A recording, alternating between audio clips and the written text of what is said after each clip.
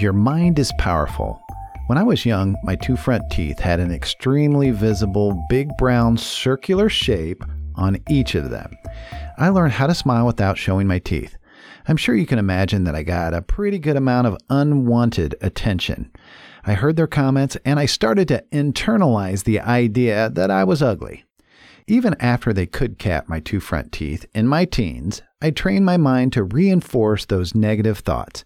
It wasn't until my late 20s that I really started to remove and replace those negative thoughts with positive ones. It took a lot of work.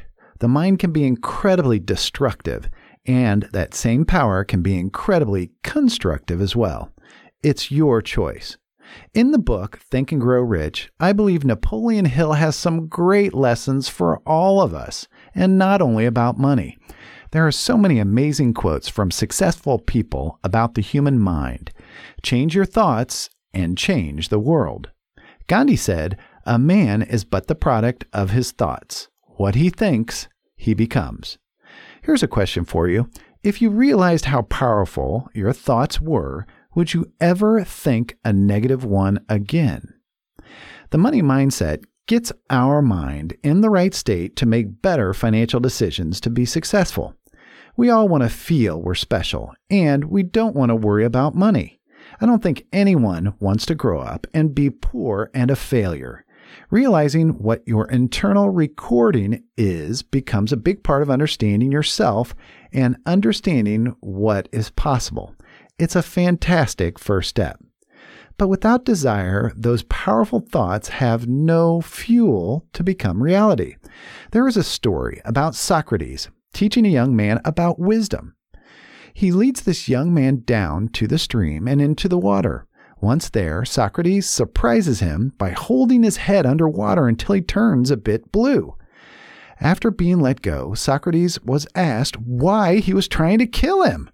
He explained that he clearly let the young man up, which showed he wasn't trying to end his life. Then Socrates asked the young man what was the one thing he wanted when he was about ready to drown. He said, "Air." Socrates replied, "When your desire to acquire wisdom is the same as your desire was for air, you will then be successful." So, do you have the desire to reach your goals? Now, most things that are truly worthwhile require time and faith. Faith is trust or confidence in someone or something. For me, it was hard to have faith when I couldn't see myself reaching the success I wanted in my life. I didn't have a role model who could help me through it or believe what was possible. Now, when I joined Ernst & Young immediately following college, we had a project to write a letter to ourselves 3 years into the future. It was supposed to include details about our career, how we envisioned our lives changing, as well as comments about how ignorant we felt as first-year staff. The information would then help to remind us in the future to treat the new first-year staff with kindness until they learned how to perform their job well. Now, I misplaced the letter during a move, but I found it 5 years after it was written. It was really insightful. First, I told myself some witty comments about people I work with that I hadn't thought of in years. It was funny, but a little off script. Then I read the reminders to treat the first-year staff with kindness since they didn't know anything right out of college. But the one thing that is still so crystal clear had to do with belief. I dreamed up how wildly successful I was going to be. My salary was going to be the gauge. I imagined the most outrageous salary I could. It was going to be 60% higher 3 years into the future. However, in reality, my salary after 3 years shot up by more than 100%. That moment started to reshape my reality and belief of what was really possible. I didn't have faith, but I had the desire, which really helped. Plus, I had specialized knowledge in accounting and finance, which opened a lot of doors for me. The creative imagination was a little slower to come for me, but with some practice, I started to realize that it was possible too.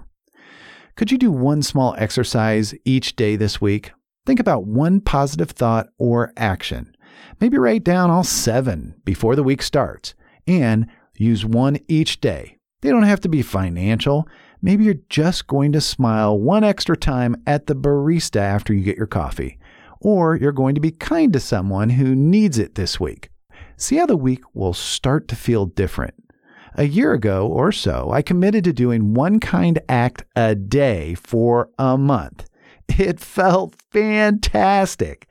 When I was done, I was exhausted because it takes it out of you when you think about what you have to do next. But I was also exhilarated. Positive thinking feels really good. It's simple and will help with other thoughts you're trying to internalize. I can tell you that having faith and being positive is much better than being negative and believing in no hope. I'll leave you with that. Thanks for listening, and I'll see you again next week for more Money with Mac and G.